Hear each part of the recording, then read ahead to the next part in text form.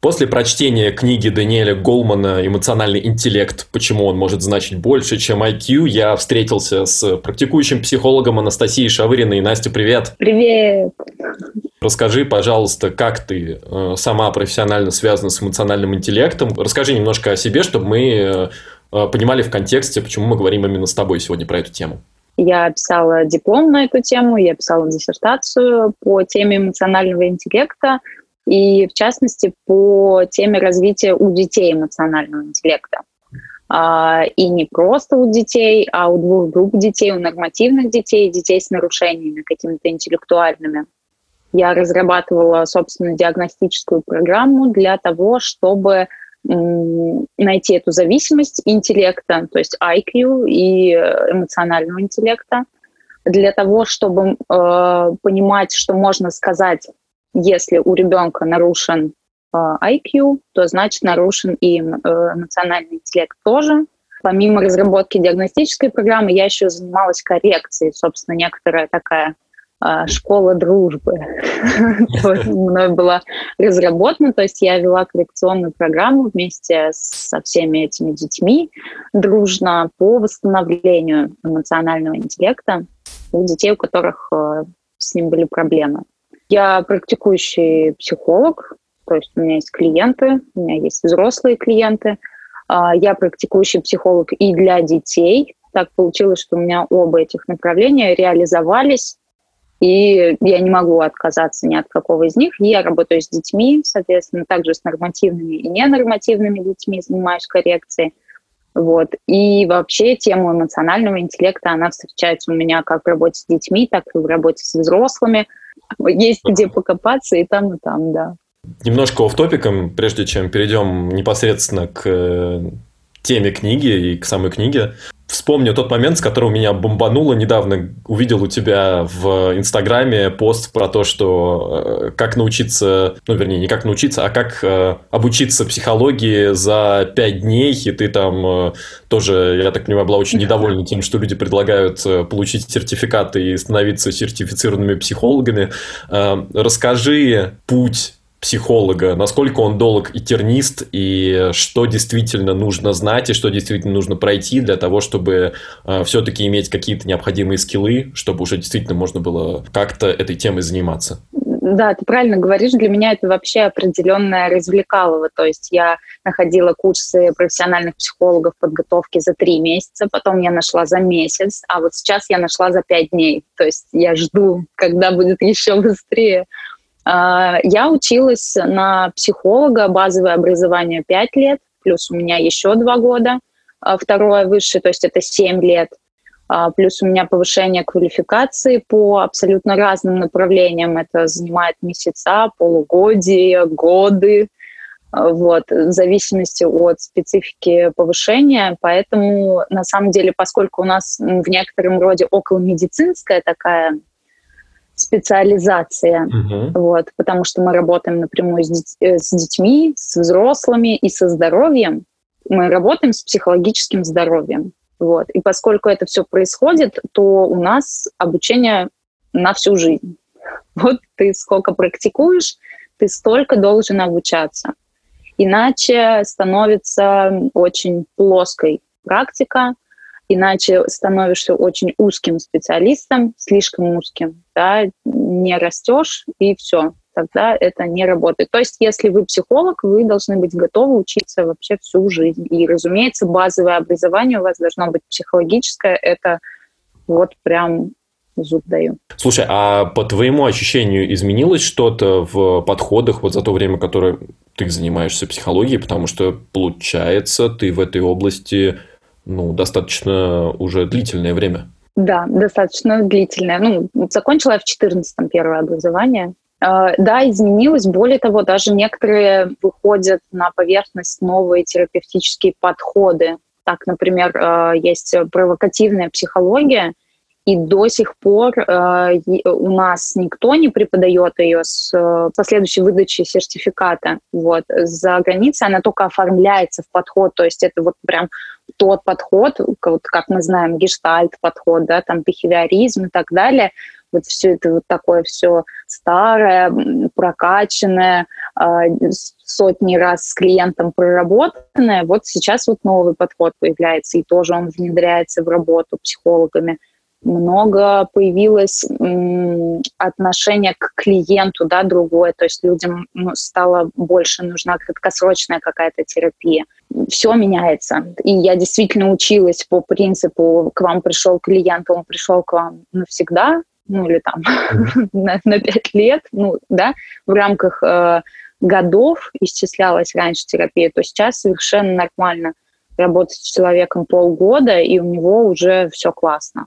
И это не выглядит там, что ты халтуришь. Нет, просто меняются точки эффективности. Давай определимся с терминами. Эмоциональный интеллект, собственно, что же это такое? Если в общих чертах для себя я это понял как набор некоторых способностей, что ли, навыков, может быть, которые позволяют добиваться определенных успехов, определенных, ачивок, скажем так, и дают некоторый профит в том, как ты самомотивирован, в том, как ты взаимодействуешь с социумом, и в том, насколько ты там счастлив, рад тому, что вокруг тебя происходит, и так далее.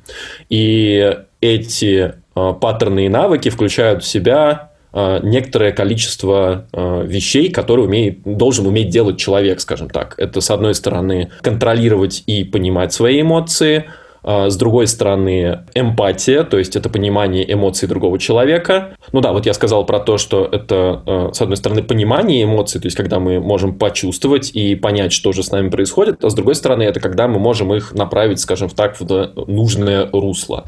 Я себе это как-то так понял. Если ты можешь здесь как-то дополнить сам термин эмоциональный интеллект, что же это такое, то давай.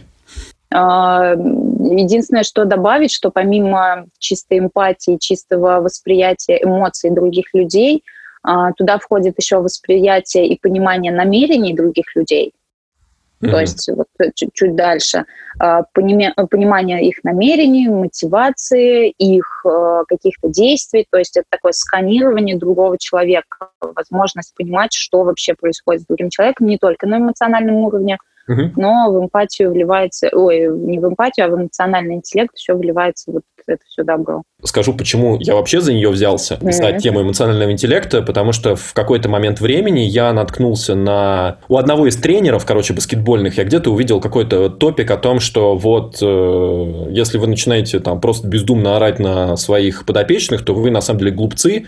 И то, как вы видите, как там общается с своими подопечными какой-нибудь известный тренер, если он где-то на них прикрикивает, это еще ничего не значит, потому что у него может быть очень прокачанный эмоциональный интеллект, и он понимает, в каких случаях, как нужно общаться с людьми, чтобы они действительно добивались тех целей, которых он от них ждет.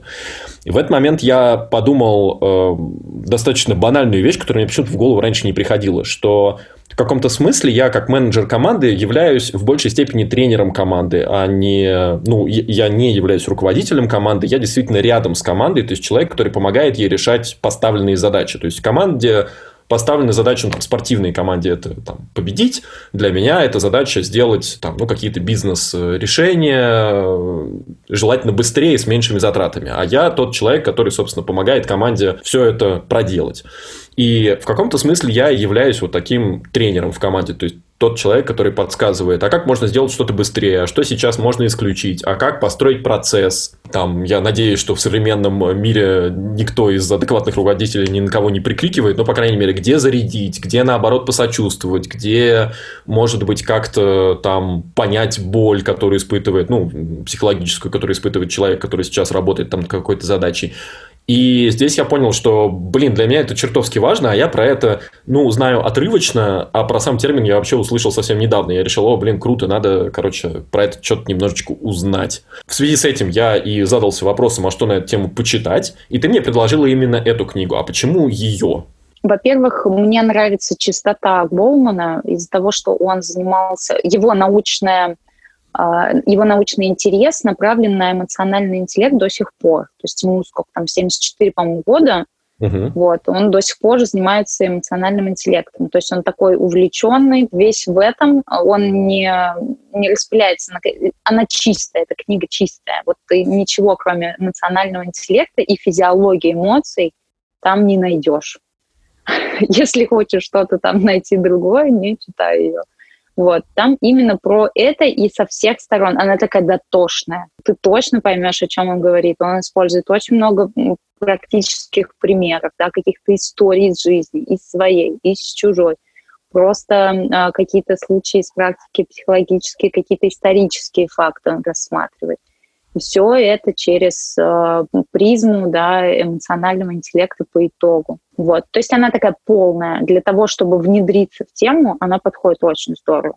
Вот. Но я знаю людей, которым она показалась слишком водянистой или слишком научной, да, слишком какой-то тяжелой. Мне кажется, она прекрасна, если ее вот так вот читать не спеша, наслаждаясь каждой крупицей информации, которая там есть, то это прям для знакомства с понятием эмоционального интеллекта это супер вещь. В каком-то смысле это все-таки не научная книга, это научпоп. Да. Ну, она определенно легко читается абсолютно любым человеком, который захочет просто разобраться в этой теме, не будучи подкованным глубоко в теме. Если про структуру вообще книги, я для себя это увидел примерно следующим образом, что вначале идет рассказ о том, как устроен наш мозг, почему он вырос эволюционно таким, и как это влияет на физиологию эмоций, то есть как происходит так, что эмоции те или другие, и чувства те или другие, каким образом они зависят друг от друга, и с чем это связано с точки зрения именно строения головного мозга. А дальше все уже идет в различные паттерны поведения. То есть он задает какую-то тему, например, условно, почему мы зависим от наших страстей. И дальше приводит, опять же, какой-нибудь пример из жизни, и дальше расписывает, что происходит. И дальше этих тем достаточно много. То есть это негативные эмоции, позитивные эмоции, как они влияют на успех, неуспех, как влияет эмоциональный интеллект и, собственно, в чем он выражается в жизни семейных пар, в обучении школьном, детсадовском у детей, в работе. И под конец он рассказывает уже, как мне показалось, скорее уже размышления на тему в целом, почему эмоциональный интеллект особенно во время взросления, это очень важная штука, и как много люди теряют из-за того, что не в должной мере уделяют внимание именно этому аспекту. Да, ты вот коснулась Голмана, самого автора. Он в данный момент, если я правильно понимаю, живет и работает в Штатах. При этом достаточно большое количество времени он провел в Индии, где в том числе знакомился с различными буддистами, я так понимаю, и очень много посвятил тому, чтобы разобраться в теме медитации. И это была одна из его первых работ, по-моему, книга, да, там, мне казалось, да, на тему медитации. И я в одном из интервью недавних прочитал, что сейчас он как раз работает над темой медитации и пытается собрать научные работы, которые подтверждали бы то, почему медитация – это хорошо и чего она несет позитивного, если регулярно этими вещами заниматься. Собственно, что мне тоже было интересно, может быть, я какие-то еще из его работ почитаю на эту тему. И, собственно, книга «Эмоциональный интеллект» была его первым бестселлером. В целом, эта тема стала известной на весь мир, мне кажется, благодаря ему. Давай начнем разбирать по косточкам, что же там написано. И первые 2 главы – это физиология. Я понял к своему стыду, что мне там уже 30 с лишним, и я до сих пор не знал даже банально строение человеческого мозга. То есть то, как вообще, что у нас там, куда происходит. И, собственно, первые 2 главы начинаются они с того, что он рассказывает, как эволюционно рос мозг, что изначально у нас есть мозг рептилии, который получает банальную реакцию, что ли, на уровне бей или беги, и все. То есть, вот более-менее все, что он умеет и может. То есть, просто отдавать самые простые импульсы в двигательную систему. Следующее – это лимбическое, которое образовывалось вокруг мозга рептилии, которое уже более сложно, скажем так, реагирует на то, что происходит вокруг, и уже дает дает какой-то эмоциональный отклик, уже более сложный. И знаешь, что мне очень понравилось и очень меня позабавило? Это тот факт, что развитие лимбической системы и затем ее переход в неокортекс, то есть более уже в современную мозговую кору, которая, я так понимаю, наиболее развита, видимо, у человека, правильно я понимаю? Да. Что это было связано в первую очередь с обонянием, что, короче, видимо, наши предки за счет того, что обоняние это было ключевым фактором для того, чтобы понимать, съедобное или несъедобное, и там опасное, не опасное, то как раз наши предки, они, собственно, на уровне этого запоминали, а что было там, вот я что-то съел, отравился, значит, наверное, больше не надо это есть. И эволюционно это как раз и привело к тому, что система начала очень сильно обучаться и надстраивала над собой все выше и выше что-то дальше. Ну, это супер классно. Более того, до сих пор у младенцев, да, первичные чувства и первичная память связаны тоже с запахами. То есть, да, это так, из-за того, что миндальные, не миндалины, которые в горле, а миндалины, которые в голове, уже развиты у младенца при рождении и с помощью запахов, потому что для младенца тоже как бы также важно воспринимать опасность, не опасность в плане пищи, да, противно, не противно. Вот. И, соответственно, тоже вот такая начальная память у ребенка, она тоже с запахом в связке, с обонянием. Ну и правильно я понимаю, что, собственно, вообще говорить о термине эмоциональный интеллект имеет смысл в тот момент, когда у нас появляется уже неокортекс, то есть тогда, когда у нас есть, собственно, кора головного мозга, которая, кроме вот этих вот эмоциональных примитивных реакций, которые дает лимбическая система, уже могут что-то с ней как-то делать, то есть тем или иным образом эту эмоциональную реакцию обрабатывать.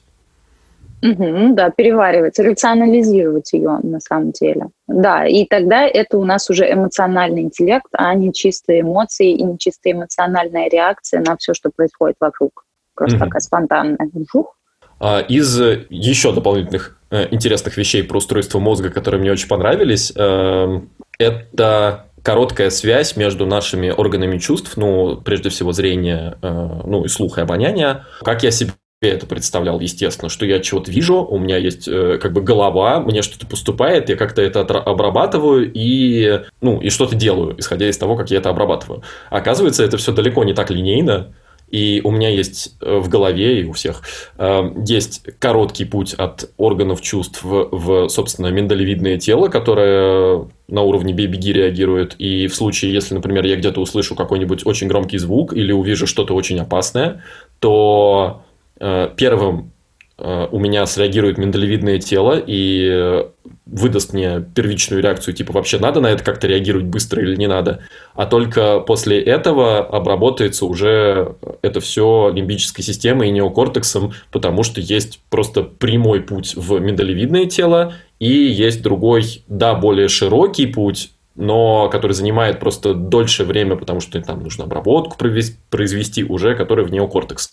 Вот связь в миндалевидное, ну вот напрямую миндалевидное тело органы чувств, это прикольная штука, это просто объясняет то, почему мы вообще на некоторые вещи в теории не можем отреагировать, обдумав. То есть, есть какие-то штуки, которые не подчиняются нам не потому, что мы, там, не знаю, недостаточно как-то прокачаны или еще что-то, а просто потому, что мы физиологически не можем обработать эту информацию до тех пор, пока, ну, вот у нас этот первичный отклик не произойдет. Да, это супер, что организм нам кидает эмоцию, на эмоцию реагирует уже тело. Вот, там, страх, мы побежали. А только потом, о чем мы бежим? Ага, там была змея. Ну, просто Голман приводит этот пример со змеей. Вот. Но при этом, если у человека есть опыт общения со змеями, не знаю, змеелов, и у него тогда не будет такой реакции, это интересно, у него тогда не будет реакции страха на внезапное появление змеи на его пути, потому что опыт здесь и память, которая тоже базируется в лимбической системе, они сыграют свою роль, и у него не будет такой острой эмоциональной реакции. Единственное, что, да, о чем он подумает, так, эта змея там ядовитая или не ядовитая, у него сразу же включится рацио, а этот эмоциональный, да, всплеск его не будет. Точно так же Голман описывает, так же, как люди в постстрессе находится, да, если там какая-то, не знаю, цунами, да, а люди имели хотя бы какое-то первичное представление о том, что нужно делать в чрезвычайной ситуации, то они будут легче и быстрее выходить из стресса, просто потому что у них не было такого эмоционального затмения. А слушай, а там же где-то он еще приводил пример про то, что всегда вот в таких вещах, связанных с эмоциональным затмением и вообще в том, как мозг начинает обрабатывать вот такие стрессовые ситуации, очень важно, контролируема ли была ситуация или нет. И, видимо, это как раз бьется с тем, что ты говоришь. То есть, если у меня уже была стрессовая ситуация, из которой я, хотя бы как-то понимал, как выходить, я обдумал уже и понял, что да, я, знаю, что примерно делать, там, цунами, я знаю, куда бежать, я знаю, где убежище. И в случае, если действительно начнет что-то происходить, у меня уже в голове сработает вот эта вот ответная реакция, которая говорит, да, у меня есть какие-то нейронные сети в голове, которые знают, что делать в этом случае, и я уже считаю ситуацию, хотя бы как-то подконтрольной. А в ситуации, когда я не понимаю вообще, что делать, у меня единственное, на что полагается организм, это, условно, вот этот эмоциональный ответ, и поэтому стресс переживается значительно тяжелее. Да, он переживается тяжелее, потом выход из вот этого посттравматический синдром, да, мы знаем, выход из этого состояния потом тяжелее потом люди вспоминают, что происходило в момент вот этой стрессовой ситуации, потому что все было занято реакцией на эмоцию неконтролируемого страха и паники. То есть это такое некоторое, это наш психический механизм защиты такой происходит в этот момент. Вот. Но если у нас есть хоть какие-то знания о ситуации, то да, нам будет страшно, нам будет не очень, но будет немного по-другому. Для организма будет более спокойная ситуация. Слушай, а я сейчас понял, что я здесь наверное, немножко запутался, и распутай меня здесь чутка. Давай. В теме отслеживания эмоций он говорит следующее, и я здесь тоже согласен, и слышал еще такой, подтверждающие теории этому факту. Факт заключается в следующем, что то, что связано с какими-то яркими эмоциями для нас, то, что, собственно, та ситуация, когда мы что-то увидели, там страшное или, наоборот, очень прикольное, и если это достаточно страшное или достаточно прикольное, что оно находит очень сильный отклик в лимбической системе, и вот этот вот треугольничек, который у нас есть, глаза, лимбическая система и неокортекс. И у нас сигнал, соответственно, идет в лимбическую систему и в неокортекс. И если это что-то очень яркое, что обрабатывается лимбической системой, и лимбическая система сигналит в неокортекс, чувак, это какая-то фигня, или наоборот, это очень прикольно, давай, что-то надо делать, короче. И мы, собственно, получаем эти адские эмоции, выброс, то организм по логичным, на мой взгляд, причинам эту ситуацию запоминает в мельчайших деталях, потому что произошло какая-то очень сильное эмоциональное событие. Это эмоциональное событие нужно однозначно запомнить во всех подробностях, чтобы, во-первых, его надо было несколько раз воспроизвести у себя в голове и построить эти самые связи, которые в следующий раз позволят уже отвечать более осмысленно на ситуацию. И просто, чтобы в следующий раз в аналогичной ситуации у нас была собственно, память, а как же быть. Но при этом в каких-то очень стрессовых ситуациях человек действительно забывает, что с ним произошло, и не может вспомнить ничего. Ты можешь эту разницу объяснить? То есть, в каких ситуациях мы, наоборот, очень четко помним, а в каких мы выпадаем из того, что произошло?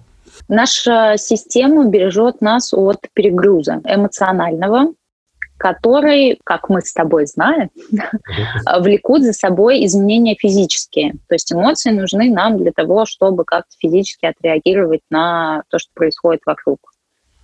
И когда происходит так, что эмоции слишком сильные, допустим, это какое-то травматичное событие для человека.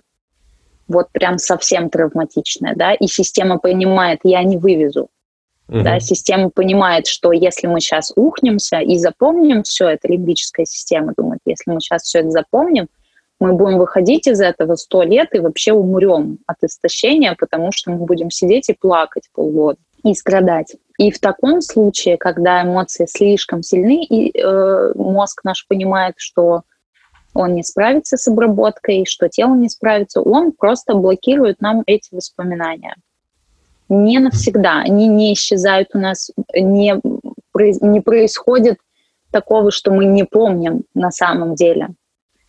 затем, да, эти воспоминания возвращаются. На психотерапию люди ходят, на гипноз вот за этим, для того, чтобы что-то вспомнить. Потому что все равно эти воспоминания несут отклик, но часто человек не понимает, что, собственно, да, потому что нету четкого воспоминания.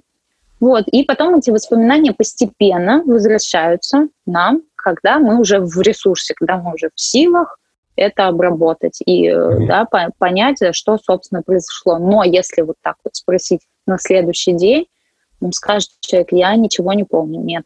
Это вот такая система предохранения. Ну, это прям полный хардкор какой-то, наверное, должен происходить. Это относится к изнасилованиям, это относится к каким-нибудь убийствам, когда у людей на глазах кого-нибудь убивают, это относится к, не знаю, смерти близких внезапно. Ну, то есть, да, это вот тот ад, с которым ты не можешь, с которым мозг не может справиться рационально. Если навалилось цунами, то мозг понимает: я живу на планете Земля, здесь есть океаны и ветер, иногда возникают цунами, да, все окей. Рационализировать вопрос, почему там на твоих глазах убили родственника, мозг не в состоянии.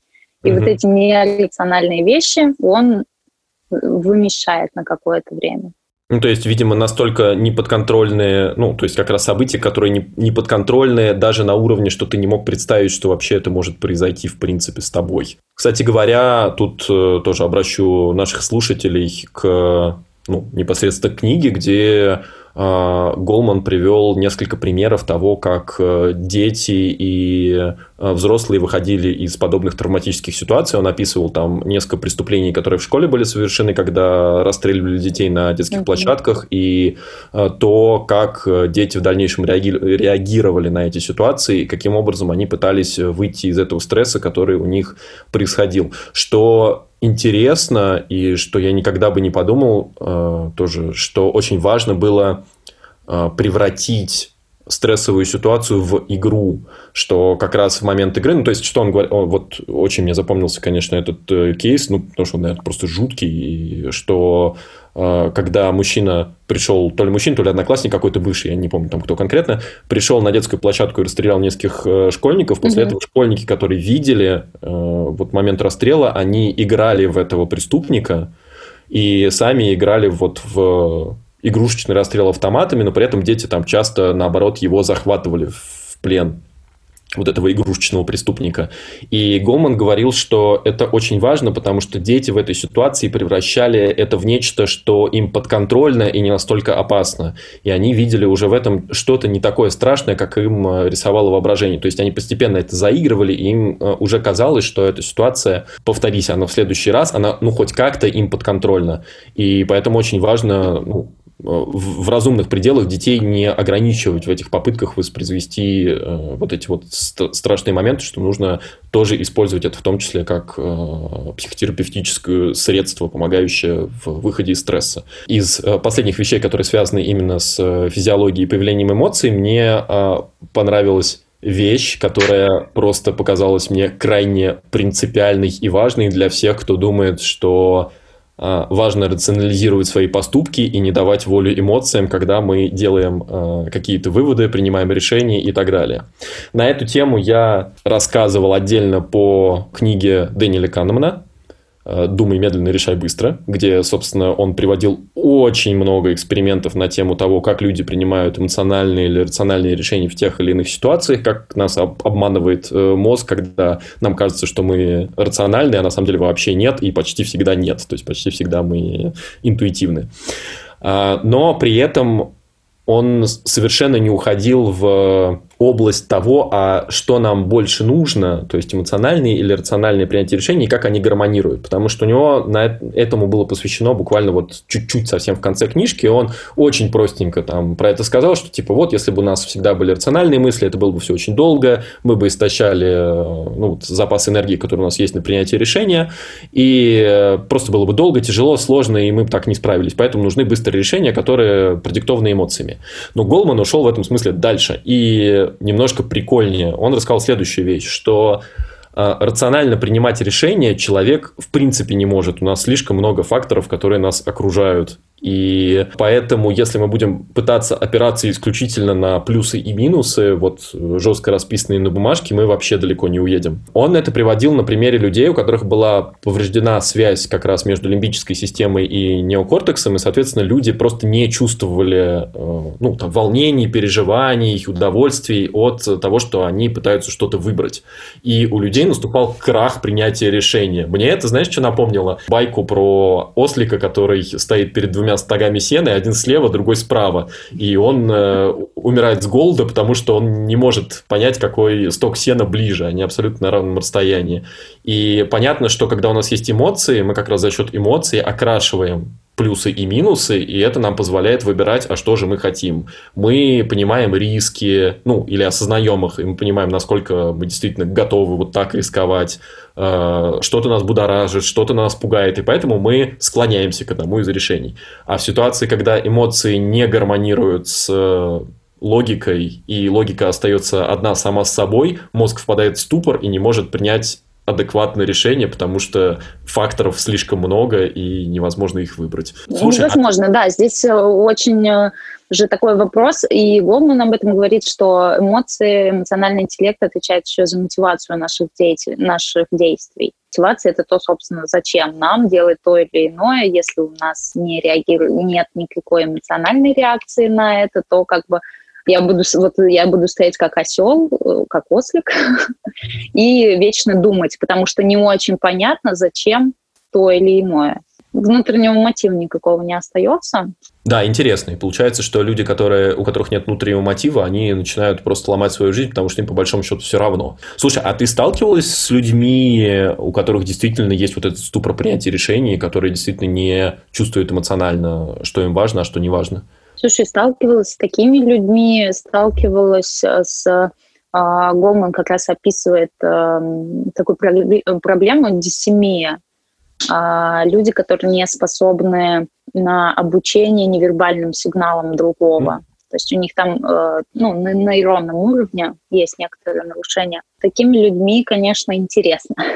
Это необычное явление, и очень сложно подобных людей научить чувствовать, научить смотреть на эмоции другого. То есть это прям ты занимаешься какой-то прям микронейрохирургией. То есть человеку нужно донести на рациональном уровне, почему эмоции в его жизни важны. И важны именно ему, а не на эмоциональном уровне, как это обычно происходит на терапии. А это связано с какими-то физиологическими расстройствами или бывает так, что люди то есть люди в детстве были в таких условиях, в которых у них отметается, и отбивается вот эта вот возможность ощущать эмоции? Слушай, в случае, например, с той же диссемией, там действительно на нейроуровне, потому что описывается в книге тоже исследование по поводу эмпатии, там неврология эмпатии, что ли, как-то так называется подглава, по поводу того, что есть отдельные нейронные пути, которые отвечают за вот это считывание эмоций другого. И если их перерезать, они там с обезьянками перерезали в исследовании, то как бы обезьянкам не нужно будет жить среди других обезьянок, потому что они будут воспринимать их как что-то враждебное, не понимая, что это такое, что оно от меня хочет и так далее. Если это не нарушение на физиологическом уровне, то тут мы действительно смотрим, в какой среде кто рос, там, вне зависимости от гендера. Это были либо там из детдома, либо какая-то была угрожающая среда. Бывает так, что родители просто как эти плиты могильные. В смысле, да, они не выказывают никакой эмпатии, ничего такого, никакого эмоционального отклика. Все очень сильно зависит от среды в этом вопросе, от того, как рос ребенок, то есть какой опыт он получил. Мы с тобой плавно перешли к теме, собственно, обучения эмоционального интеллекта, чему, наверное, посвящена большая часть этой книги, потому что, прежде всего, вообще вся эта тематика, наверное, важна в детском возрасте. Если я правильно понял, просто по причине того, что детский мозг растет, собственно, дети обучаются определенным эмоциям, и с взрослением ребенка уровень этого эмоционального интеллекта и развития, он постепенно растет. Ну, то есть, здесь то, что говорит Голман в одной из глав, это то, что ребенку в 4 года недоступны еще те эмоции, которые будут ему доступны там, в 14 лет. И там, если в возрасте до 4 лет мы на простейшем уровне пытаемся научить ребенка каким-то совершенно простым вещам, типа самоуспокоения и умения отсрачивать удовольствие, то есть какие-то вещи, которые совершенно базовые, которые просто развивают в ребенке способность, по большому счету, если я правильно понял, это концентрация внимания, некоторая усидчивость, некоторое просто терпение и вообще старание в том, чтобы делать. Ну и самоуспокоение как качество, которое впоследствии развивает не самобичевание, то есть то, когда ребенок понимает, почему он... на самом деле, да, получается, что это базовое умение хоть как-то контролировать свои эмоции. То в дальнейшем это уже распознавание эмоций, а затем это уже какие-то сложные социальные моменты. Помимо того, что ты сказал, Голман еще периодически кидает такие классные штуки на подумать. Я не знаю, может быть, ты вспомнишь, сейчас у него есть пример с 2 детьми, с 2 братьями, младший и старший. И младший гадит старшему, а потом один другого кусает. Маленький ребенок начинает успокаивать старшего, потому что на старшего мама наорала. Маленький ребенок, он пишет, ему нет 3 лет, и он начинает его успокаивать, копируя взрослого по стадиям. То есть он сначала успокаивает брата классически, не плачь, трали-вали. Потом он успокаивает его с помощью манипуляции. Не плачь, я дам тебе что-то. Потом он успокаивает его с помощью силы. Замолчи, или я дам тебе подзатыльник. То есть это маленький ребенок, ему нет 3 лет, и он выдает такой спектр. Еще у него есть один пример про детсадовских детей, когда пацаны бегали, один упал, коленку расшиб, стоял, плакал, успокоился, и тут второй мальчик, который на самом деле не расшиб коленку, но он сделал вид, что он ударился и тоже захныкал, и это абсолютная иллюстрация эмпатии. То есть он не может, он еще не знает, как выразить, он не знает, что надо подойти и посочувствовать, сказать, ты ударился, я тебя понимаю. Это очень сложная коммуникация, это для взрослых. Но он показывает другому ребенку, что смотри, я понимаю, что, как тебе больно, смотри, я тоже что-то тут что-то у меня с коленкой происходит. То есть детям действительно ты не будешь 4 года ребенку объяснять, как что происходит. Но дети уже умеют копировать и уже чувствуют эти зачаточки, то есть как должно происходить. Он плачет, я могу показать, что я тоже могу плакать по этому поводу. Если ребенка намеренно обучать каким-то эмоциям и говорить о каких-то эмоциях слишком рано, вы его перегрузите. Я видела это не раз в практике. Была такая волна, детские психологи учили молодых мам с детьми говорить с раннего возраста о том, что дети чувствуют. То есть ребенок 2 года, он что-то ревет, и психолог советует матери, вы к нему подойдите, вы скажите, что ребенку, что знаешь, Петечка, тебе сейчас грустно, ты сейчас плачешь, ты сейчас расстроен, ты сейчас в отчаянии, в печали. Ребенку 2 года, ему сейчас на базовом уровне, ему сейчас грустно, пожалей его. Он не обработает эту информацию, он говорить еще не умеет, сейчас не время. И потом впоследствии было некоторое поколение детей, которым это тюкали с 2 лет. Они, конечно, были специфические вещи в поведении. А в чем это выражается, последствия такого?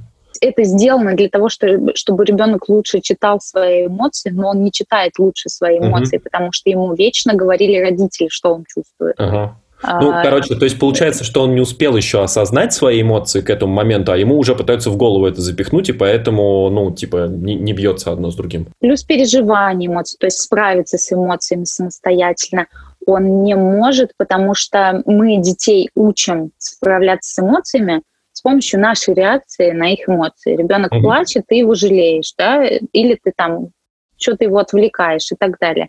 А ребенку просто рационально говорили, ты чувствуешь вот это. Все, у него нет механизма, да, как с этим справиться. Он просто сидит, взрослый, не знаю, там, 30-летний мужик, сидит, ему грустно, и он сидит, мне грустно, я в отчаянии. А что с этим делать? Да, интересный момент, который всех волнует, это что же все-таки закладывается во время воспитания родителями окружающей средой, а что является врожденными какими-то вещами. И здесь Голман приводит интересное рассуждение на тему близнецов. И я всегда думал такое, что вот если есть близнецы, и они разные, то это и доказывает то, что на самом деле с рождения все по-разному, и все очень сильно влияет. А Голман говорит, нет, чувак, все на самом деле немножко сложнее. Конечно, есть, наверное, какие-то небольшие врожденные отличия, которые влияют на восприятие. Он там говорит про то, что есть определенный гормональный фон, который, собственно, влияет на то, насколько лимбическая система чувствительна или нечувствительна. И поэтому у одних порог чувствительности выше, у других ниже, и в зависимости от этого одни более чуткие, и поэтому легче расстраиваются, но, с другой стороны, сильнее у них потом проявляется эмпатия, какие-то эмоции, а есть, которые менее чуткие, они, с одной стороны, меньше расстраиваются, с другой стороны, им нужно чуть-чуть больше их прокачивать в том, чтобы чувствовать других. Вот, это есть. Но он говорит, если мы говорим про близнецов, то все хитрее, потому что у близнецов родители всегда выбирают одного с одними качествами, а другого с другими качествами. И ничего ты с этим не поделаешь, потому что один там условно старшенький, а другой младшенький, на минуту разницы, а все равно мама будет их немножечко, да, отличать. И ей нужно, чтобы их отличать, собственно, под одного подписать один темперамент, а под другого подписать другой темперамент. И общаться она с ними будет соответствующей. То есть, одному будет чуть-чуть больше внимания и больше там сочувствия, а другого будет считать там стойким, не знаю, там скромным и так далее. Поэтому ему будет проявлять меньше такого внимания. И это будет наслаиваться затем как такой слоеный пирог и будет давать, собственно, те самые различия, которые мы в близнецах и видим. Круто! О боже!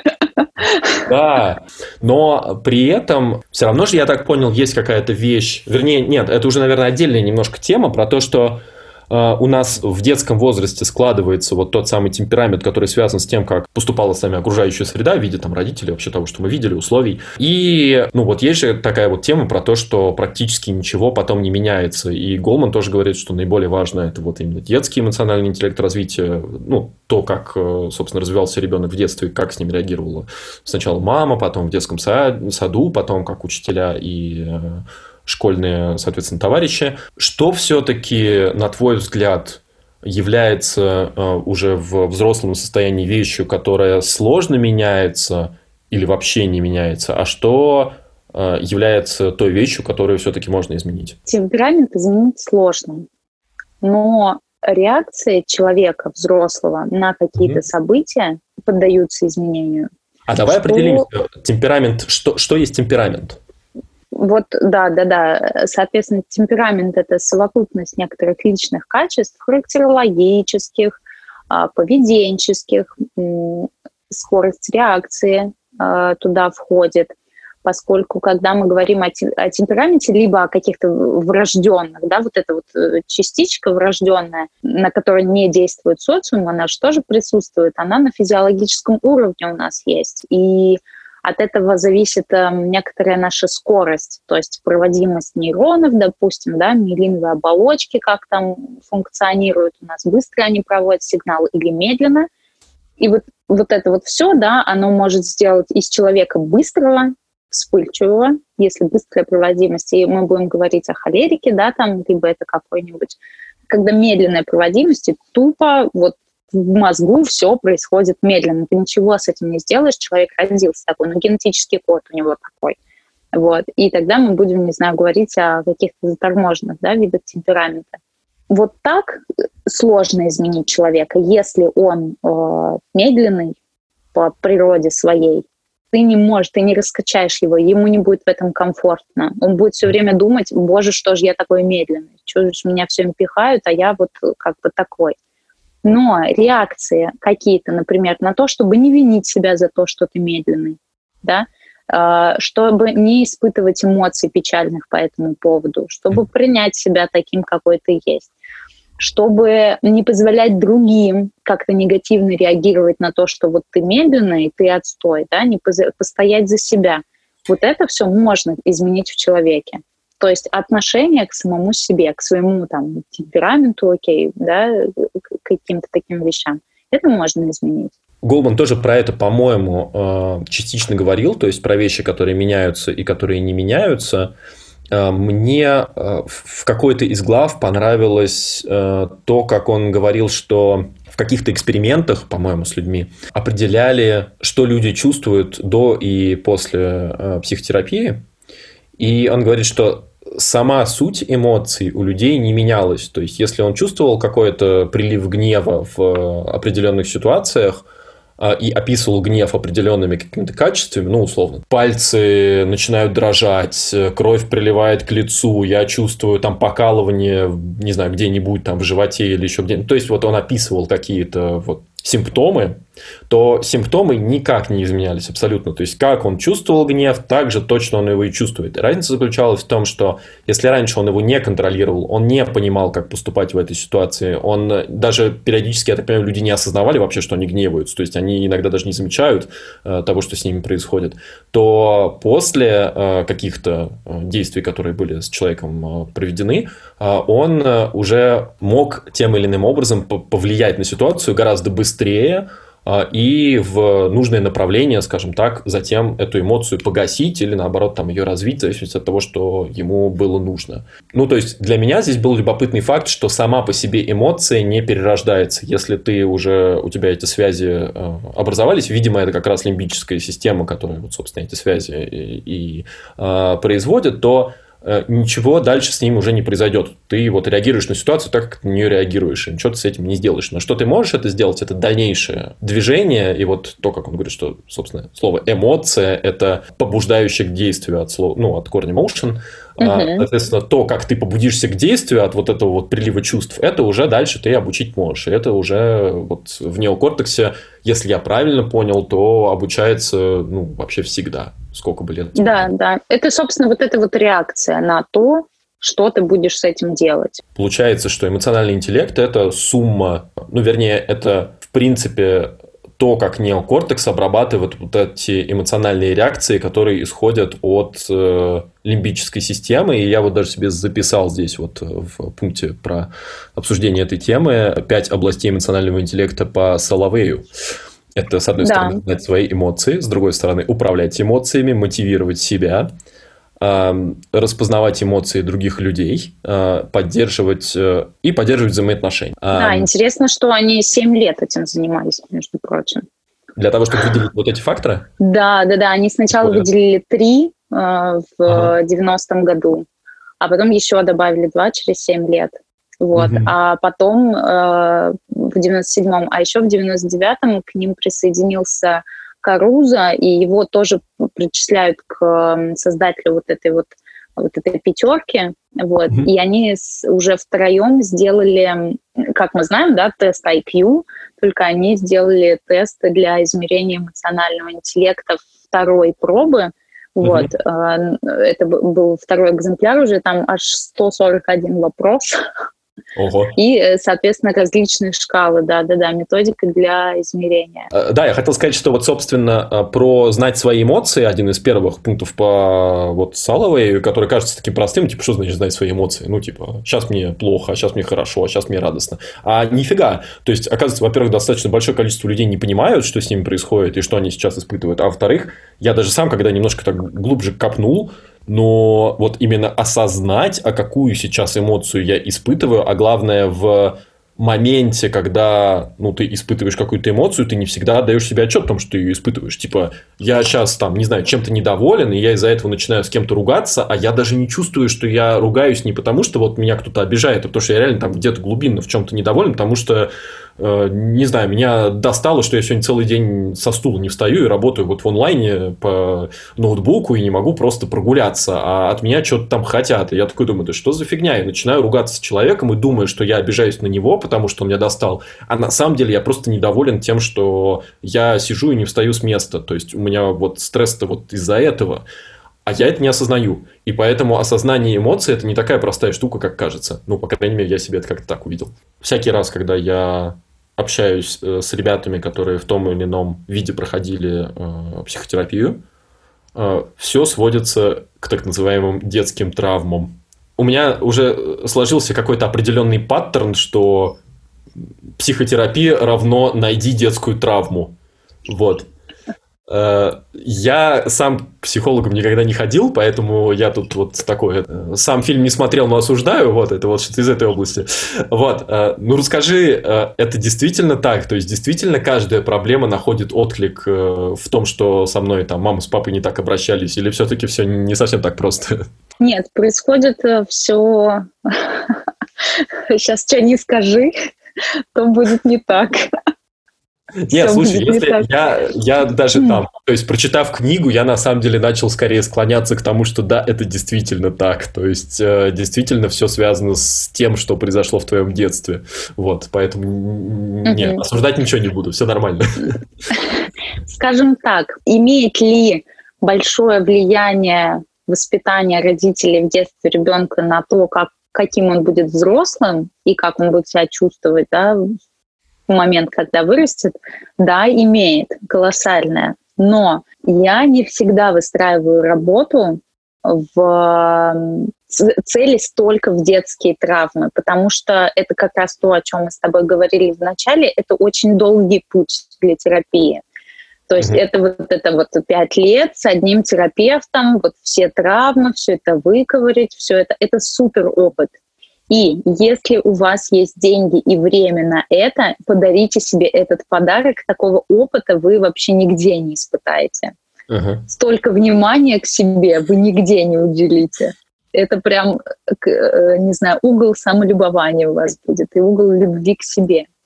Но проблема в том, что мало кто хочет работать по 5 лет, поэтому иногда цепляешь детскую вот эту травму какую-то или еще что-то, и ее просто рационализируешь и работаешь с ней в настоящем. То есть, не знаю, обидел там папа когда-нибудь, там 6 лет, трали-вали. Мы не ищем, почему папа это сделал. Мы не ищем, да, проблемы в отце папы. Мы не ищем вот это вот все. Мы просто идем и, допустим, говорим об этом с папой в настоящем и актуальном. Вот это вот конкурс «Найди больше детских травм» — это очень классно, это очень круто, но это не всегда эффективно. Это может закопать клиента просто иногда очень сильно. Ладно, поехали дальше. Следующий пункт, который я хотел поднять, это негативные эмоции. Их там много всяких разных. Это гнев, страх, навязчивое состояние. И в книге приводится куча прикольных паттернов того, как с этими проблемами работать. Понятно, что там, наверное, сходу ты психологом не станешь от того, что ты узнал, как можно бороться с гневом. Но, тем не менее, для себя я, например, разобрал просто какие-то последние ситуации, которые со мной случались, я так в голове покрутил, и вот как любит говорить один мой хороший друг, а как поступил бы Иисус? Я вот здесь вот тоже начал думать, а как бы на моем месте поступил бы Иисус, который знал, как обращаться с эмоциональным интеллектом. И, собственно, покрутил вот эти самые ситуации и подумал, а что надо было бы мне сделать, если бы вот со мной такое произошло. И понятно, что, естественно, в следующий раз, когда со мной такое произойдет, естественно, я сделаю все точно так же, как я делал раньше, может быть, с какой-то там небольшой подвижечкой. Вот. Но принципы решения вот таких негативных эмоций, это довольно... увидеть, в смысле, прочитать про них, это довольно прикольно, и, на мой взгляд, это дало мне довольно много опыта. Может быть, работы не с собой, но с какими-то другими людьми, возможно, которые попали в какие-то ситуации, и я, по крайней мере, когда я сам нахожусь в адекватном состоянии, и когда я сам могу совершенно спокойно, рационально мыслить, может быть, я какие-то паттерны оттуда вспомню, и они так или иначе у меня уляжутся. Ты хотела что-то отдельно рассказать про негативные эмоции, про гнев и так далее, если я правильно тебя услышал? Да. Самое время. Вот эта глава у него по поводу того, что гнев порождает гнев, или как-то гнев кормит гнев. Кажется, ее надо вырезать и вообще печатать в журналах и газетах, в учебниках психологам, потому что очень часто вот психологи говорят про выражение эмоций, не копите в себе, там, вот это вот выразите, никуда там их не складируйте и так далее. Это все реально так, но действительно, когда это касается гнева, Голман пишет о том, что если вы хотите справиться с гневом, вам не нужно гневиться. Это можно использовать вот в вопросах гнева, в вопросах сильных истерик детей, в вопросах вообще каких-то эмоциональных реакций, которые очень сильные, затмевают, они негативные. Голман говорит об этом, что либо вы перемещаетесь куда-то, где ничего не напоминает вам про гнев.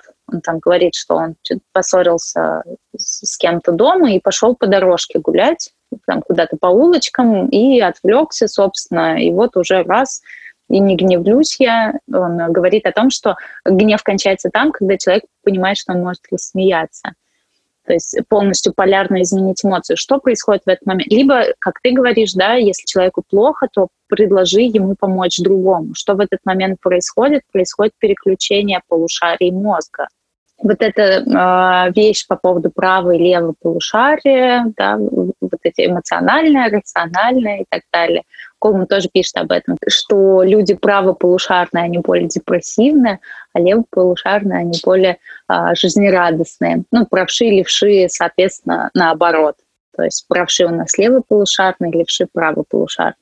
Вот. Да, здесь я тоже небольшой момент дополню, чтобы слушатели это не испугало, и это все тоже подкреплено различными исследованиями, где у людей были различные повреждения той или иной предлобной доли в неокортексе, и, собственно, к чему это в итоге приводило, то есть какие были ситуации там в том числе, что люди с повреждением, по-моему, сейчас поправь меня, если неправильно говорю, у которых повреждена правая часть, они были излишне оптимистичными и вообще всегда были очень веселые, а у тех, которые повреждена левая часть, у них была депрессуха и все такое, они, наоборот, не могли развеселиться.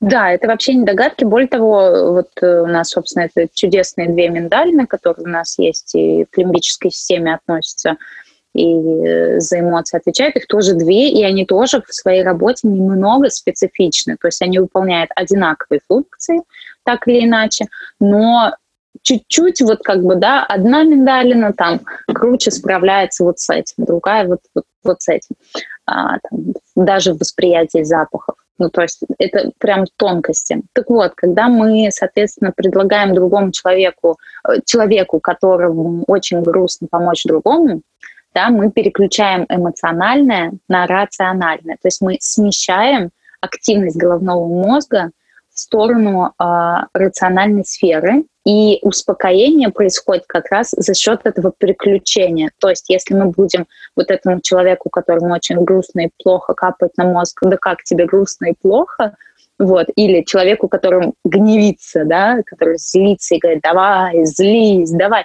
мы только распаляем, мы подкидываем дрова реально. То есть это не вопрос выплеска эмоций в этот момент, это вопрос, что вы только разжигаете вот это левое полушарие, оно такое, да, сейчас я заполоню весь мир.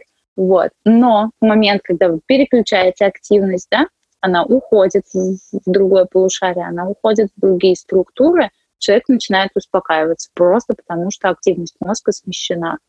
И это очень круто работает с детьми. Я не раз, и не два, и не 100 использовала эту технику, когда ребенок плачет, сильно в истерике, бьется там или еще что-то. То реально начните считать окна, проезжающие машинки, цвет. То есть включите рациональное, считайте что-нибудь, читайте что-нибудь. Да, если у вас планируется ребенок, то я вам советую прочитать книгу «Эмоциональный интеллект». Хотя бы на базовом уровне вы чуть-чуть будете лучше понимать, что будет происходить с детьми в процессе их взросления. Вот. Безусловно, это, наверное, одна из тех базовых вещей, которые я теперь буду вспоминать каждый раз, когда я буду видеть гневящихся людей, и такое сложно забыть. Очень простая установка. Если ты гневаешься, первым делом сбавь гнев до определенной стадии, в которой люди хотя бы слышат друг друга. До этого просто бессмысленно.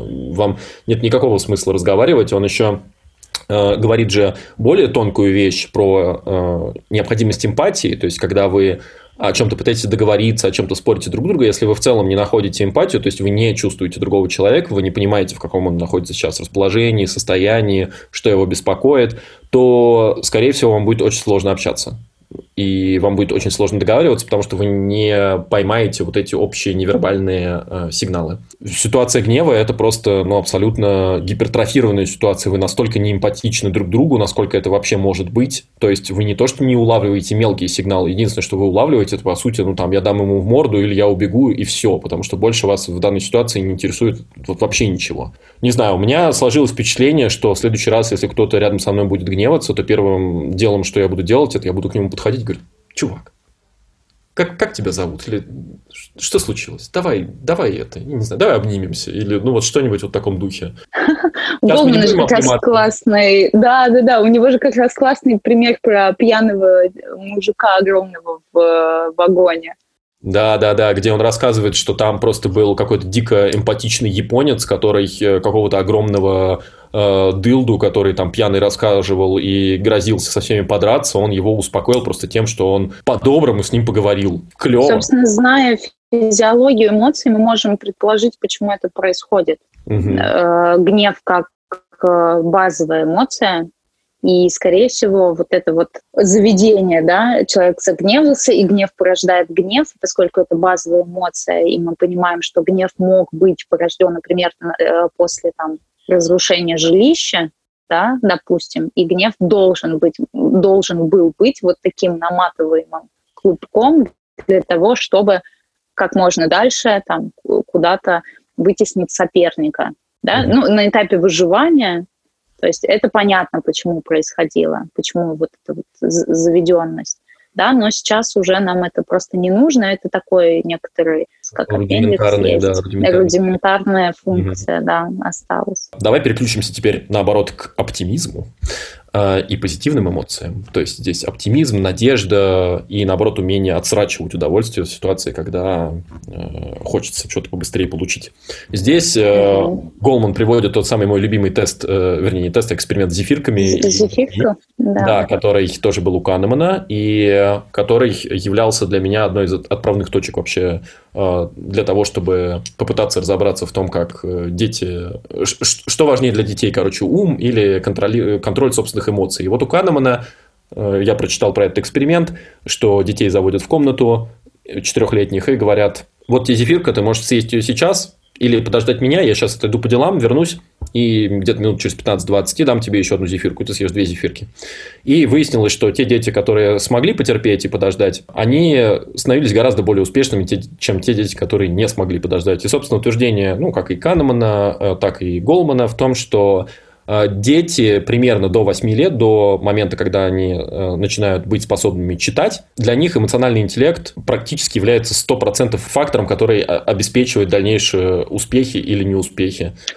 И только в момент примерно 7-8-летнего возраста наравне с эмоциональным интеллектом начинает развиваться важность обычного интеллекта, интеллектуальных способностей. Мысль для меня не новая, потому что, как я уже сказал, я прочитал про нее у Канемана. Здесь она развивается больше, глубже и дальше, и развивается вплоть до взрослых людей, что в ситуации, когда людей берут на работу, то, насколько человек оценивает потенциал своего возможного успеха, насколько он с надеждой относится к тому, что у него получится, является гораздо более статистически, скажем так, важным фактором, чем какие-то скиллы, умения и так далее.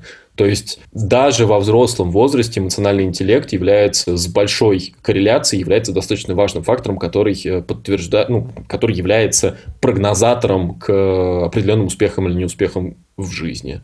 Конечно, для меня очень интересно это, насколько такие вещи можно испытывать, и использовать в HR. Потому что если с детьми тут все в целом, оно, с одной стороны, сложно, потому что тоже я прочитал эту книжку, и сначала ты начинаешь читать, такой думаешь: о, классно, надо главное у детей это вырабатывать. Потом дальше читаешь: а вот еще это надо вырабатывать. А дальше читаешь: а еще это. И там такой компот, в смысле, то есть он должен быть и и других людей понимать. И, с одной стороны, должен быть не избалован, а с другой стороны, его надо поддерживать. И, с другой стороны, у него должна быть самоуверенность, а с другой стороны, он должен там оценивать свои силы и уметь отсрачивать удовольствие. И, короче, ты понимаешь, блин, это просто жесть. Ну, в смысле, все это скомбинировать так, чтобы ты не ушел в одну или другую сторону, это просто полный бред. Ну, для себя я решил, что здесь надо просто, ну, как бы действовать просто разумно, не надо пытаться там уходить в крайность, просто, ну, делай как делаешь, но просто знай, что да, вот это важно.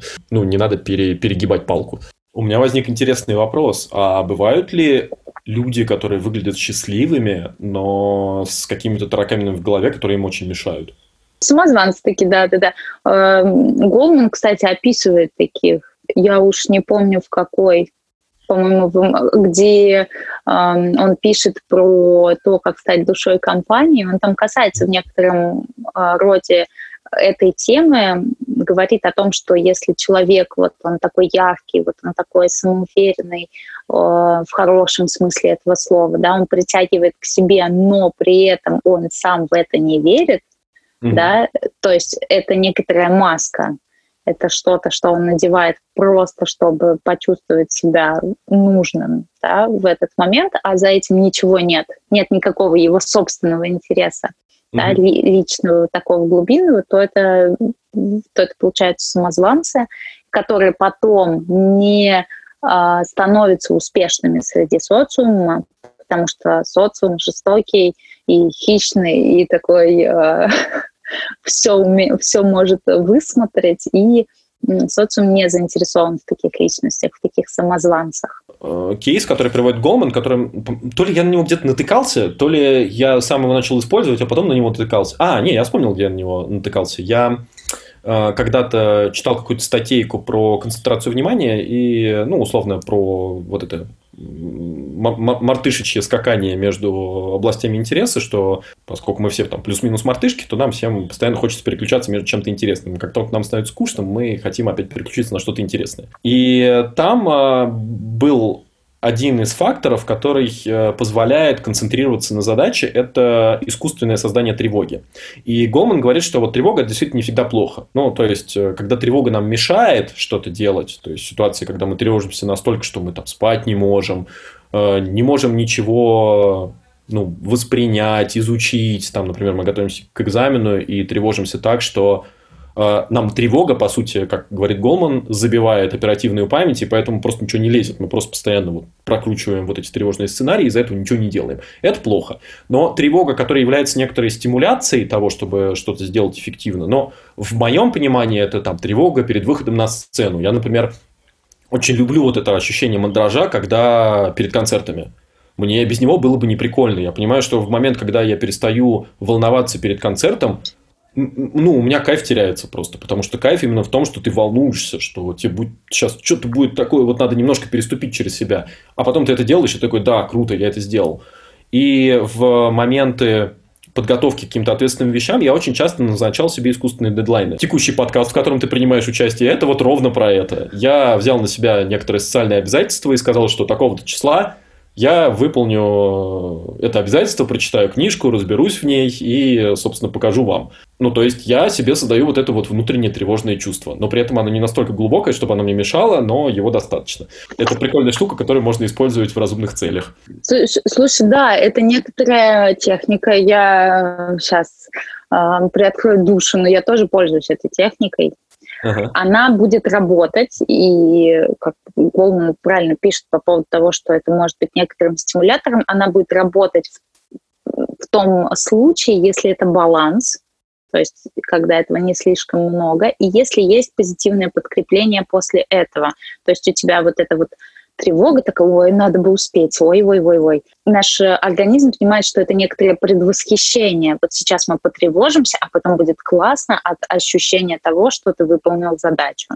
Если много раз повторения и потом неудача, если ты там выходишь на сцену, не знаю, 5 раз тревожишься и 5 раз на сцене лажаешь, то это не сработает. То есть это прям собака Павлова, здравствуй. Это перестанет так работать. Все начинается с детства. Ну, то есть мы действительно можем проследить, если у вас есть дети, то дайте закрепиться этому крутому механизму для того, чтобы дети потом это ваши использовали. Не вот этот вот момент тревожности, не надо его накаливать вот до температуры красного утюга, потому что просто ребенок с этим не справится. Но почувствовать вот эту сладость потом, это бесценно.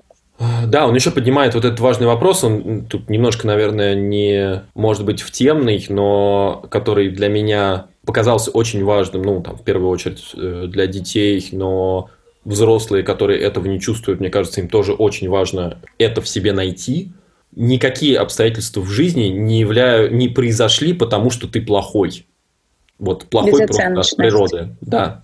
То есть, если есть критика, если ты там критикуешь ребенка, если ты критикуешь взрослого, если ты критикуешь себя, критикуй партнера, вот тоже один из залогов вообще счастливой семейной жизни, про который говорит Голман, у него там целая глава вообще про семейные отношения.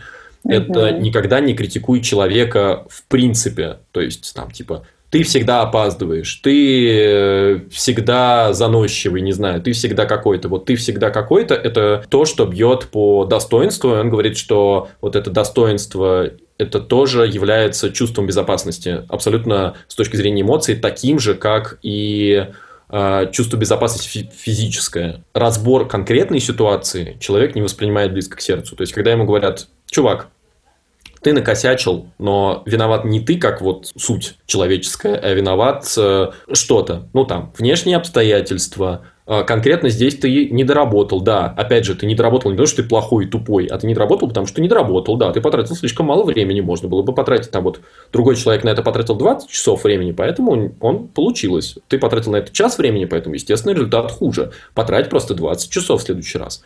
Если ты не можешь там стабильно тратить 20 часов времени, давай подумаем, как сделать так, чтобы ты тратил стабильно 20 часов времени. Если ты никак не можешь сделать, давай подумаем, чем тебе другим заниматься. Всегда оцениваем конкретные действия, конкретные поступки, конкретный кейс и разбираем, что произошло. Да, не, это очень важно, и это важно мы много говорим про детей, но еще мы поднимаем вопрос рабочих отношений, это очень важно. То есть, если ты занимаешь какие-то лидирующие позиции, работаешь в коллективе, где ты принимаешь какие-то решения, имеешь голос, управляешь людьми, людей надо любить, если ты ими управляешь. Ты не должен быть там им матерью или уткой-наседкой, любить не так, а любить личность каждого работающего человека. То есть, если у человека, который работает в коллективе, возникает вопрос: да, что я тут делаю, а зачем я тут, меня постоянно ругают, я постоянно хреновый, да что я тут делаю вообще, я пойду, то снижается некоторая рабочая эффективность. Да? Любите человека как личность и как единицу вашего работающего механизма, говорите ему об этом, да? Пусть он чувствует это, и все на работе будет классно. Проявляйте эмпатию. Собственно, давай перейдем к социальным взаимодействиям. Такая одна из последних тем, которые я хотел, наверное, поднять. Ну, как всегда, все, естественно, начинается с детства, как мы с тобой выяснили. И здесь две темы, которые мне были интересны, которые меня очень позабавили. Первое – это то, что разница между мальчиками и девочками, ну, как-то в головах у меня всегда, ну, не у меня, у всех, и у меня в частности, было закреплено вот это вот просто, что все это определяется тем, что вот к девочкам как к куклам относятся, а к мальчикам как к военным, и поэтому вот, значит, это различие растет. Ну, на самом деле, не из-за этого получается, а гораздо на более младенческом уровне, задолго до того, как родители осознанно начинают относиться к детям как к мальчикам и как к девочкам, а еще в глубоком детстве на уровне вот эмоциональных реакций, что просто мамы с девочками добрее, а с мальчиками немножечко скупее и скованнее. И уже вот этот вот факт является основополагающим в том, что разница не столько в отношении к там, играм и еще чему-то, а в том, что у девочек получается более важный принцип – это считывать эмоции других и уметь с ними взаимодействовать, а у мальчиков, наоборот, скрывать свои эмоции, подавлять их и больше переходить к активным действиям, меньше к эмпатии и, наоборот, не проявлять это. Это то, как я себе это увидел. Да, так это и происходит, собственно, в развитии человека. С девочками даже, ты сказал, добрее. Это добрее, скорее эмоционально выраженнее с девочками мамы, потому что они такие принцессы, такие все, пути-пути-пути-пупу. Вот. И папы тоже тут с двух сторон получается у нас. И папа, ах ты моя принцесса, дайте, да, посюсюкаю. С пацанами сюсюкают меньше. Ну, просто потому что, мальчик, а зачем ему это? Да, он же мальчик. Тут как бы... И все. И тут даже на уровне младенчества ребенок сталкивается с колоссальным различием в количестве эмоций, которые он видит. Получается два эмоциональных мира, такой наполненный весь. И девочкам, и Голман об этом пишет, девочкам часто объясняют, то есть, да, вот этот разговор с мамой по душам. Он о чем? Он о том, что несчастная любовь, вот ты сейчас грустишь, но сейчас через полгода все наладится, все у тебя будет хорошо. То есть идет обсуждение эмоций. Для девочки это становится нормативным. Очень часто, не знаю, когда с ребенком что-то происходит, вне зависимости от пола, что случается в родительских головах, отец говорит маме: иди поговори с ним, или иди поговори с ней. То есть у нас даже здесь, да, мама женщина, мама идет говорить о чувствах. Вот. А мальчики действительно там не плачь, не реви, и это некоторый сексизм, да, можно так сказать. То есть невыражение, вот это капает на то, что невыражение эмоций для пацанов — это нормативно. И что мы получаем потом? Тоже прекрасный пример. Голман описывает, девушка там кричит, бьет кулаками: да поговори со мной, а парень с лицом кирпичом, да, он делает, как его научили, а она делает, как ее научили. И вот тут вот важно помнить о принципе безоценочности. А вторая вещь, которая меня позабавила, это неприятие в группах, что оно, в общем-то, на мой взгляд, совершенно точно так же протягивается из детства просто вот напрямую в рабочие группы. Два принципа. Первое – это когда человек захватывает раннее лидерство, то есть излишне рано пытается проявить себя в группе, и люди просто переживают, что он покушается на их территорию, скажем так. И это особенно видно в детстве, когда дети просто перестают играть с таким ребенком, который вот излишне активен. А второе – это неправильная система отчета, то есть когда там возникает разногласие с тем, как в группе принято поступать. И, на мой взгляд, когда человек не встраивается в группу во взрослом возрасте, там, ученики старших классов или студенты, либо на работе, вот проблему с лидерством я, наверное, почувствовал вообще в сильной мере. Она как будто бы в классе и в университете не так важна, потому что там, наверное, особо негде настолько быстро лидировать. То есть, там все-таки лидерство надо захватывать постепенно. У тебя нет такой возможности, что ты пришел в класс и сразу говоришь: а я буду вот так. Не очень понятно, что ты там будешь. Тебя как посадили за парту, ты сидишь и сидишь, тебе постепенно надо захватывать мир. Вот. В детском саду понятно, что это возможно. Там играет 3-4 ребенка, ты пришел к ним в игру и сразу говоришь: а давайте теперь у нас, не знаю, теперь мы будем не в автобусы играть, а в грузовики. Вот, и все такие, типа, чего? И вот этот эффект, он реально из детского сада как будто бы докатывает до взрослой жизни, когда люди уже поступают на какие-то рабочие должности, приходят в группу и начинают сразу, условно, быть командирами, при этом ничего еще не имея никакого ни опыта, ни заслуг, и люди не понимают, почему, собственно, этот человек начинает пытаться чем-то руководить. И они не принимают его к себе в общество. Да, мудрый руководитель, он всегда, пришедший в коллектив, он всегда сначала вот так вот попытается затесаться. То есть он такой: нет, я просто посмотрю. Не, вы работаете, я вот здесь вот рядышком как бы. Это как раз отыгрывание вот этой детсадовской ситуации. Понятно, что оно намеренное. Понятно, что дети в детском саду это делают, потому что им стоят в сторонке и смотрят за тем, как раз чтобы на вторую ошибку не напороться, которую описывает он. Они смотрят, чтобы понять правила, что происходит вообще в игре. То есть здесь новый руководитель, пришедший на должность, он намеренно это делает, и это прям супер вещь.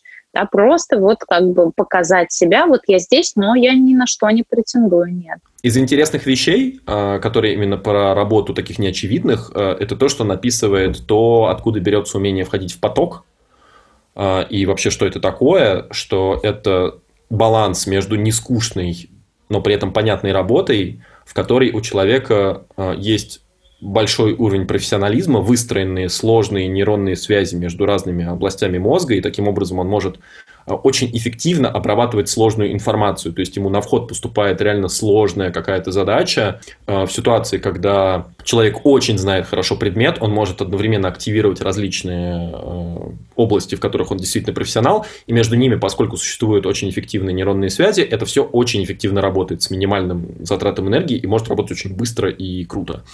При этом есть порог входа, так называемый, который, я думаю, люди очень часто ощущают. Это петля обратной связи, то есть в поток надо, вот то, что говорят, что в поток надо войти, это вот эта вот эмоция, которая мешает нам сконцентрироваться на задаче. То есть я так понимаю, что это что-то связанное с тем, что это когнитивно сложный просто процесс, который требует определенных усилий, определенных, вот, короче, мозг надо завести в каком-то смысле, то есть построить нейронные связи, вот, и оперативную память выстроить так, чтобы они, все вот эти вот фигурки шахматные, которые у тебя в голове расставлены, вот это вот его шахматного поля, чтобы они, ну, собственно, чтобы ты их на доску поставил, и вот расставить все эти фигуры на шахматной доске требует усилий, и когда у нас вот это не получается сделать сходу, мы такие, блин, что-то лень, потом еще раз, ой, что-то опять лень, а вот когда получается, ты расставил шахматные фигуры, все, дальше играть в шахматы как бы у всех очень хорошо получается, если они играют в свою игру, в которой они очень хорошо знают правила.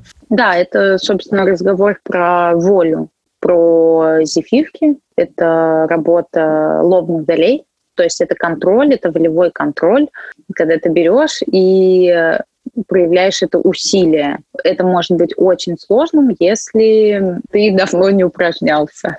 Последний вопрос, который я тебе хотел задать по теме книги. Там он слегка касается темы связи эмоционального интеллекта и медицины. Ну, достаточно простая тема про то, что если человек счастливый, у него все хорошо, он болеет реже, а если он несчастливый... Про физическое здоровье, да. Да, то это аффектит на физическое здоровье. И он говорит, что эта тема очень мутная, сам он про это пишет, что ничего не понятно. То есть никто это толком не изучил. Единственное, что есть более... Он сам вот прям... Видно, что он очень осторожно заходит на эту тему, потому что она явно такая в научных кругах очень спорная, и он прям в скобках всегда говорит, вот есть там более-менее там один эксперимент, который тянет на научности, там вот его описывает, как они там замеряли, значит, влияние жизнерадостности, скажем так, на ускорение излечения от болезней. То есть, ну, явно видно, что это тяжело и требует изучения, а физиология вообще очень примитивно исследована. То есть, он сам говорит, что вроде как есть какие-то связи, вот в таком-то эксперименте что-то такое нашли, но 100% подтверждений нет, поэтому мы ничего не понимаем, будем дальше, короче, с этим работать. Мне интересно вот что стало, что... Ну, совершенно понятная проблема, что изоляция в целом плохо влияет на людей. Ну, то есть, мы существа коллективные, нам всем нравится быть вместе. Там, люди, которые живут одни, там, особенно в пожилом возрасте, известно, что очень быстро увядают, потому что им тяжело бороться с там, какими-то кризисами, ну, эмоционально тяжело. Сейчас мы живем во время, когда мы 2 месяца изолированы достаточно сильно от социума. При этом, я так понимаю, у тебя все равно есть какая-то онлайн-практика с твоими пациентами. Скажи, насколько на людей аффектит вот эта изоляция? Проявляется ли она? Вот, ну, мы говорим про Россию, все-таки вот в русских реалиях люди начинают больше стрессовать из-за того, что они дома сидят? Да, мне есть что сказать на эту тему, причем буквально, ну да, мы сидим 2 месяца, буквально неделю назад, может быть, 1,5, повылезали первые, собственно, мысли и первые докатились волны, то есть действительно проблематичные для людей, действительно то, что на них сильно повлияло. Не общение с другими людьми, не отсутствие этого общения, да, не какая-то смена обстановки, нет. Очень много кого раздражает и угнетает именно тот вопрос, когда это закончится. То есть вот это реально то, что аффектит людей. Всем как бы хрен с ней самоизоляцией, но скажите, когда это кончится.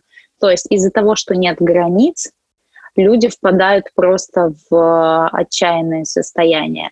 Они не понимают, зачем они сидят дома, они не понимают, сколько им сидеть дома. У них сменился формат работы, они не понимают, насколько это. У них была какая-то работа до, и они ждут, допустим, и не делают эту работу, потому что просто не могут ее сейчас сделать. Ну, допустим, у меня там есть девочка, которая должна была для своей работы взять много интервью у врачей. что сейчас это просто unreal вообще взять интервью у врачей. И она не понимает, да, она в подвисшем состоянии находится, потому что не понимает, когда это закончится. И вот это то, что действительно повлияло на людей. Вот по России, мы говорим о России, да, вот эти отодвигания сроков бесконечные.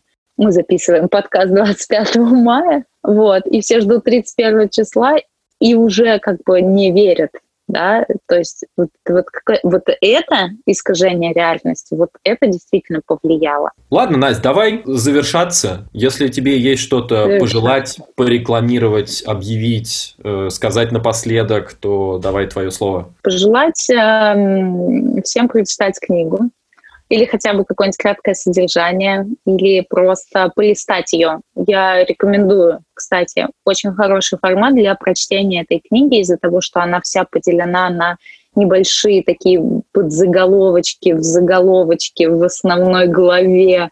То есть там везде есть крупным шрифтом подписи. Если вы купите эту книжку и просто иногда будете пролистывать, и ваш взгляд будет останавливаться на какой-то интересующей вас теме, прочитайте 5 минут, серьезно, удовольствие масса.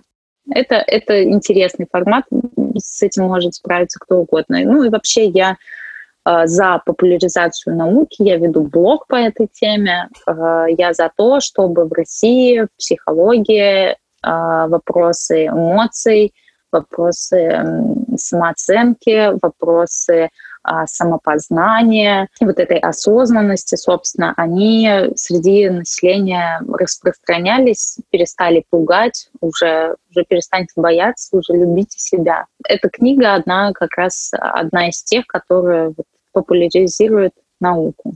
Я могу порекламировать свой блог. Собственно, читайте, там тоже можно много чего интересного найти. Рекламировать свою книгу я пока не буду, потому что я не знаю точные даты выхода.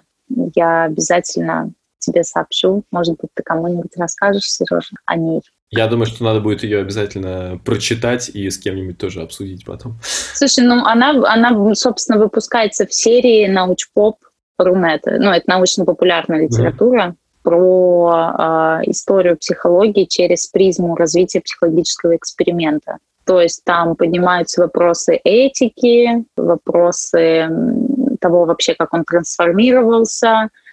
И вся книга, я старалась, она легко читается. То есть она вся на историях, собственно. Она вся состоит из множества психологических экспериментов. Окей, отлично. Ну что же, сегодня мы с тобой обсудили книгу Дэниеля Голмана «Эмоциональный интеллект. Почему он может значить больше, чем IQ». Всем спасибо. Встретимся в Телеграме, Ютьюбе, слушайте следующие выпуски, заходите в Телеграм-канал, я там пишу ванпейджеры, и про эту книжку обязательно, конечно же, постараюсь какие-то основные выводы свои написать. Я пытаюсь там еще какие-то заметочки вести, так что, если хотите получать максимальной информации, то заходите в Telegram. А так можно послушать выпуски везде, на всех, более-менее на всех платформах или на YouTube. Всем спасибо, до следующей книжечки. Услышимся. Пока. Пока.